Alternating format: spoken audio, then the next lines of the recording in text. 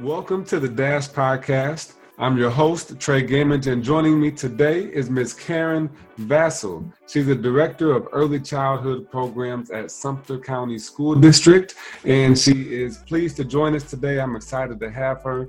And before we get started with our conversation, I want to let you know to go to treygamage.com now to subscribe to the Dash Podcast. And while you're there, take some time to visit Every Decision Counts, my new book for middle and high school students focused on social and emotional learning. But without further ado, let's talk to Ms. Karen. How are you doing today? I am doing wonderful, wonderful. I am so excited to be on your podcast show today. Thank you very much. I'm always interested to see and hear about folks' journey through education, and it looks like early childhood is that's your baby right there. So you've been a director, you've been a principal, you've been a guidance counselor. You know, why early childhood, and how did you kind of make that your area of focus? Well, early childhood is the beginning. Everything in life is a cycle. So the education begins at early childhood, which now I consider, when I did more research, is birth through and beyond. So instead of thinking early childhood as kindergarten or pre-K, it actually starts at birth. Yeah. Or when that child is in the mother's womb. Mm-hmm. In the mother's womb, based on how she cares for herself, you can already begin you can be disadvantaged or advantaged when you enter the world. So I guess that is my caveat into early childhood. And that makes a lot of sense. I know my dad has mentioned before, he was a defense attorney for a long time, and they talk about cortisol levels. So if a woman is in an abusive relationship or a traumatic situation, those extra levels of stress in her body go into the child, and you may have a baby that has higher anxiety or some of the ADHD type of things because of what happened while the baby was in the womb. So that's a great point there. As you're in your role as director of early childhood programs, what are some of the programs that are important for you to implement? Is there anything new that you've started or anything specific that you guys do really well? Well, some new things that I've started, I guess it wouldn't be new for this school term, but last school term, we wanted to focus more on family engagement and doing research and being that South Carolina has lots of rural places. It may be difficult to reach parents, or it may be difficult to figure out what venues that parents, attend to get information out to them. So I went to a conference in DC. I want to say it was the National Head Start Conference. They had different vendors there, and I think it was, if I can remember correctly, it was 0 to 3, and that's an agency that advocates for early childhood. And they had an app. Actually, it was an app that focused on texting the parent. Research study was conducted at Yale by a graduate student, and he found out that the easiest and most cost-effective way to reach parents would be through cell phones. Because who doesn't have a cell phone, right? Yeah. Everyone had cell phones. So what the program was called Ready 4K. And so when a parent signed up, they would enter the child's date of birth. And so they would receive 3 text messages a week, one that focused on growth, one that focused on a tip, and one that focused on a fact based on that child's age range. And pretty much to give the parents tips on how to expand that child's learning based on what their age range was. Yeah. Is that a district-wide initiative or something that you do on a school-by-school basis? Actually, it was a county-wide initiative because we had Head Start. Head Start families were able to use it when we had the Head Start program that was 0 to 2. And then we had the 4K students have access to it. Their parents had access to it as well. Mm-hmm. Okay.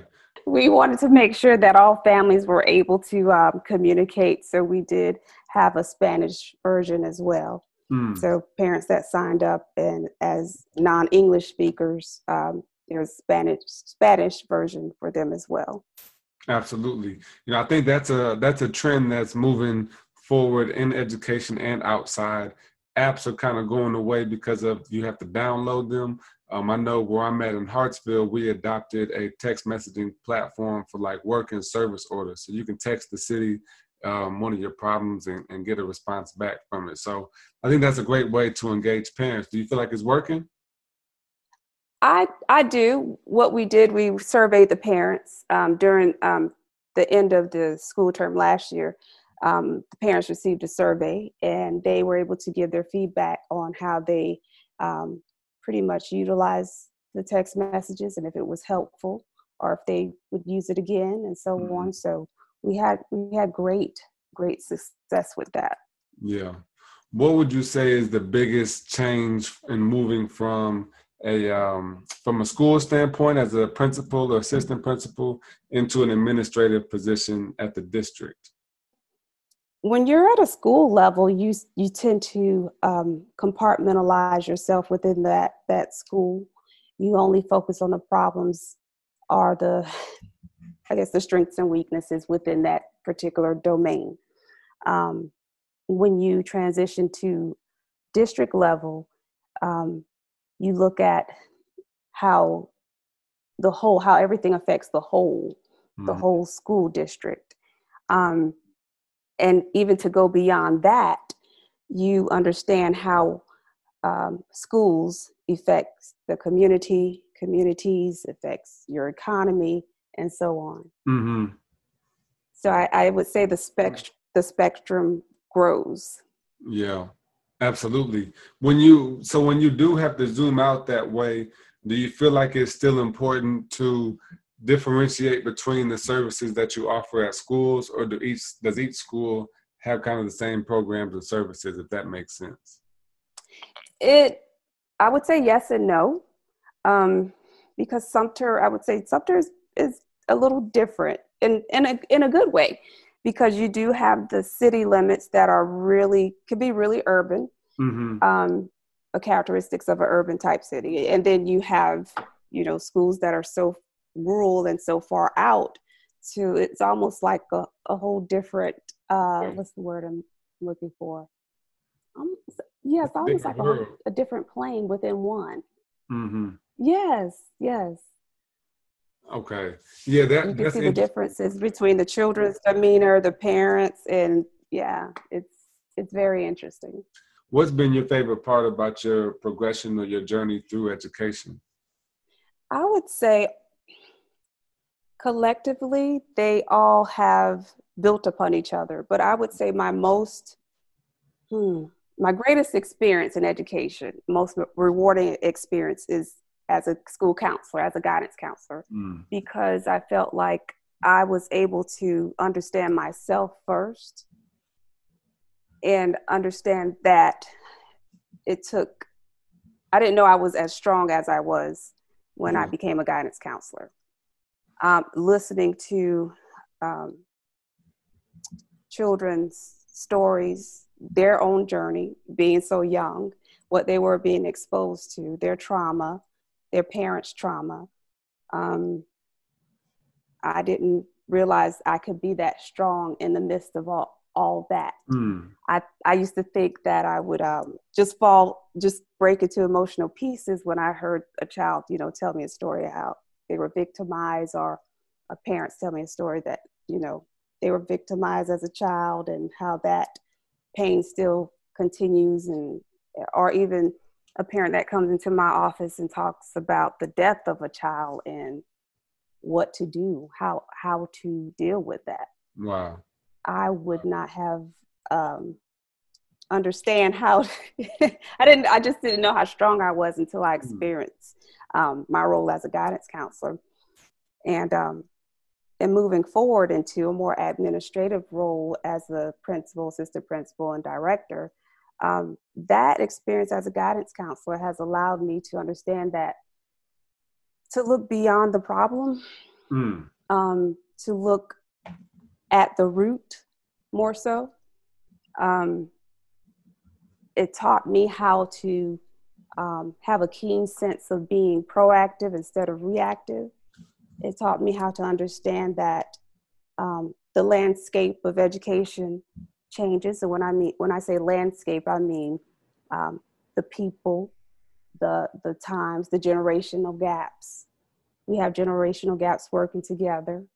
How to navigate that? We have generational gaps that are teaching children from multiple generations. You know, I taught your mother, your grandmother. Now I'm teaching you. So understanding the dynamics with that as well.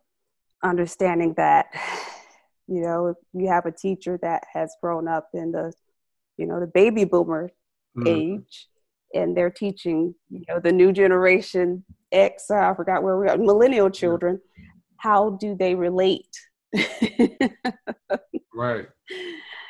I see a lot of disconnect with that. So being a counselor, even though I have my own generational gaps, it helps me to look within before I look out. Right.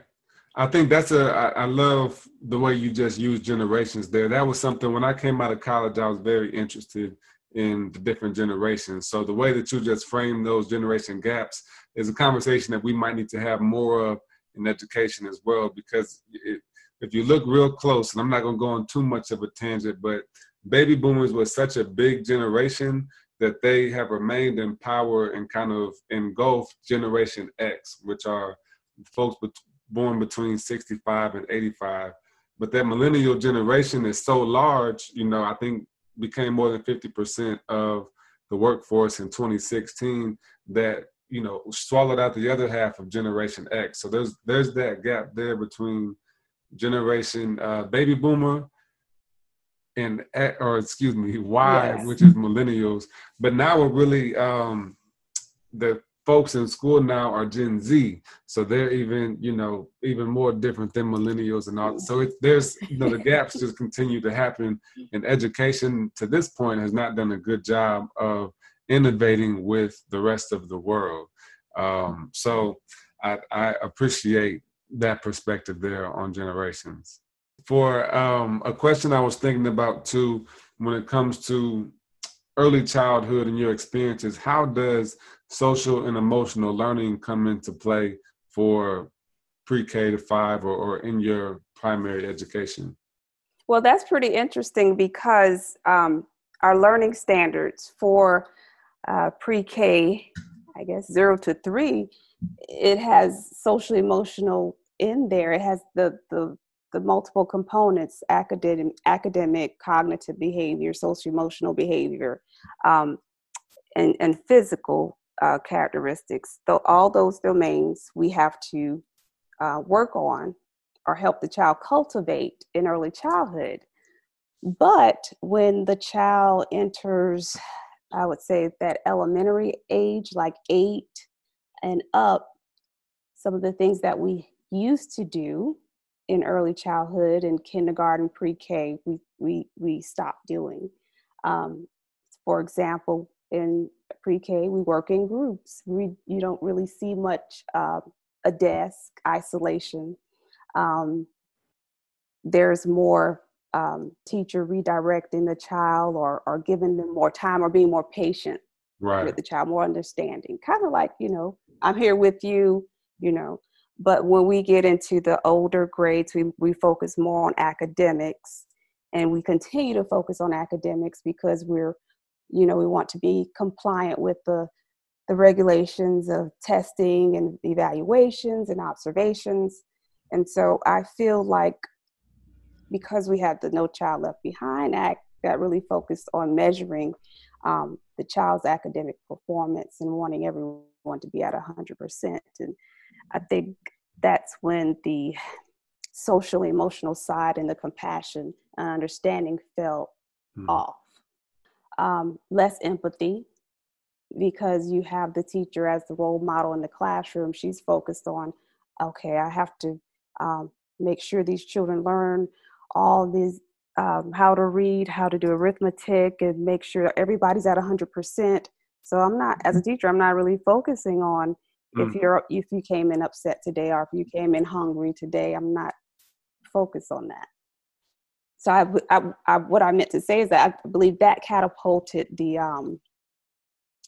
I guess the big wave of implementing social emotional learning, because children are depressed. They spend most of their day in school. If they don't feel loved or wanted, it's not going to be a good thing. Do you feel like that those standards, I mean, in South Carolina, all 50 states have adopted a early childhood SEL standards like you're talking about, 0 to 3. Do you feel like that should be expanded to higher grades? And if so, do you think it should be K-12 or K-6, K-8 for some of those SEL standards? I do, because I see education as just not one solely academic domain. I see education as growth all around. And we can't only look at isolated academics in isolation. We can't look at that. Everyone has strengths. Everyone has weaknesses. Everyone can't be on 100% in everything. It's just not scientifically, I would say, understandable, or it doesn't make sense for everyone to be at 100% in everything. Mm-hmm. That's true. What surprised you the most as you've gone through your journey through education? What have you been most surprised about being in the field of education? Wow, surprises. This is going to be a simple surprise. The simple surprise is that nothing really changes in education. I see lots of methods, pedagogy being renamed. And if you're in education long enough, you're going to say, that was called something else, so now it's called this. That's the same thing. Some other things that have really surprised me in education. When I began my educational journey, I was really naive and thinking, okay, if I become a teacher, I'm in control of my classroom, my students, and that's my area. That's what I have control over. But I was sadly mistaken. Like, okay, how am I going to make change if I have to do the rules and regulations? The rules and regulations aren't fostering to the unknown with the child. So, okay, no, how do I make a change in another way? How do I impact, and what's my route? What's my path? Yeah. So I would say, okay, I think I need to get a master's in guidance and school counseling. Mm-hmm. Maybe I can impact that way. And then I kept going up. Okay, how can I continue to make an impact? So I was introduced to fellowship programs. And I said, okay, which fellowship program will help me understand how education works in South Carolina? Let me get to the root of this. So I was able to get a spot in the Educational Policy Fellowship here in South Carolina. And they pretty much gave us the whole history of education in South Carolina, how it was intentional, the racial gaps in education. It was intentional. Yeah. To have, segregated schools and, the haves and the have-nots. That big gap was intentional, unfortunately. So now that we know that, what are we doing about it? Right. Are we doing anything about it? How can your voice be heard? So I found out that through policy, changing the policy, contacting our local legislators and making sure that they hear our voice, our concerns are met. That I believe that's the only way education, not the only way, but that's a big component of changing education. Right. Do you feel like there's an end goal for you in education? Is it to be a superintendent or on the state board of directors for the Board of Education? Is there a specific position or mission that you're striving for? My mission, I would say my mission. The mission for me right now is to implement what we do not have, and I would like to implement. I'm not going to say like I am. One day, we'll implement a universal pre-K, universal that's pre-K for everyone, not only disadvantaged children, but open up for everyone, because research does indicate that when those different social classes enter together and mingle together, they can learn a lot from each other. Mm-hmm. Mm-hmm. What do you feel like are some of the biggest obstacles in your way from tackling all your dreams? I would say funding. Funding. Yeah. Yeah. Absolutely. Hopefully this new bill going through the state right now in the State Department and legislature will pass to bump up some teacher pay and some funding things for our education institutions. Yes. I'm very excited about that. We need to get out of the number 50 spot. We're below Mississippi now in education. Yes. Get out of number 50 in the country. Absolutely. And I think what the legislators need to understand is that early childhood education is an investment, and it's more of an investment for the community. There was research, or it was like 60 years ago. I think it's called the High Scope survey, or some type of scientific research they did a while ago, to have children who were born into poverty, expose them to preschool programs, and they followed them for 60 years until the children were into their 60s. Wow. And they see what type of impact it made. And the research indicated it made more of an impact on the community, the economy, than it actually did the individual. Wow. It did with the individuals as well, but the greatest impact was with the economic system in that county that those individuals grew up in. That's impressive. What if there's a final word that you can leave with the people listening now and any other early childhood educators, what would that word be from you? That word, I would say perseverance. Perseverance. Do not give up. We are in this field because we know it's hard. I would also say patience. Patience would be a key word as well. Perseverance and patience. And I would say the third word is power, because there's power in perseverance. There's power in patience. There's power in being calm or still within the storm. So I would say stick in there.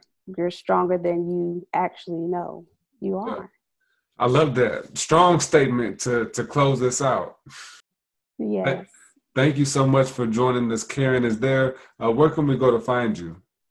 Well, you can find me. I have multiple social media outlets. A Facebook account. I have my LinkedIn, of course, Twitter.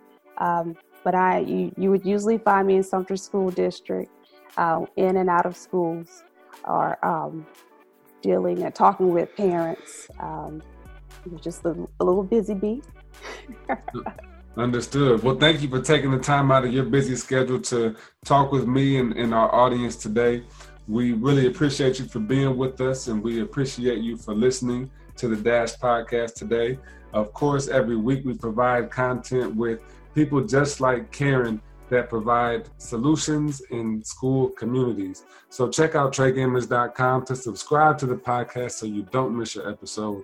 And while you're there, visit the shop page to check out my new book and services about SEL implementation. So I hope you share this episode with your friends. If you like it, leave a comment. We always want to hear from you. And we'll talk to you next time. This is The Dash.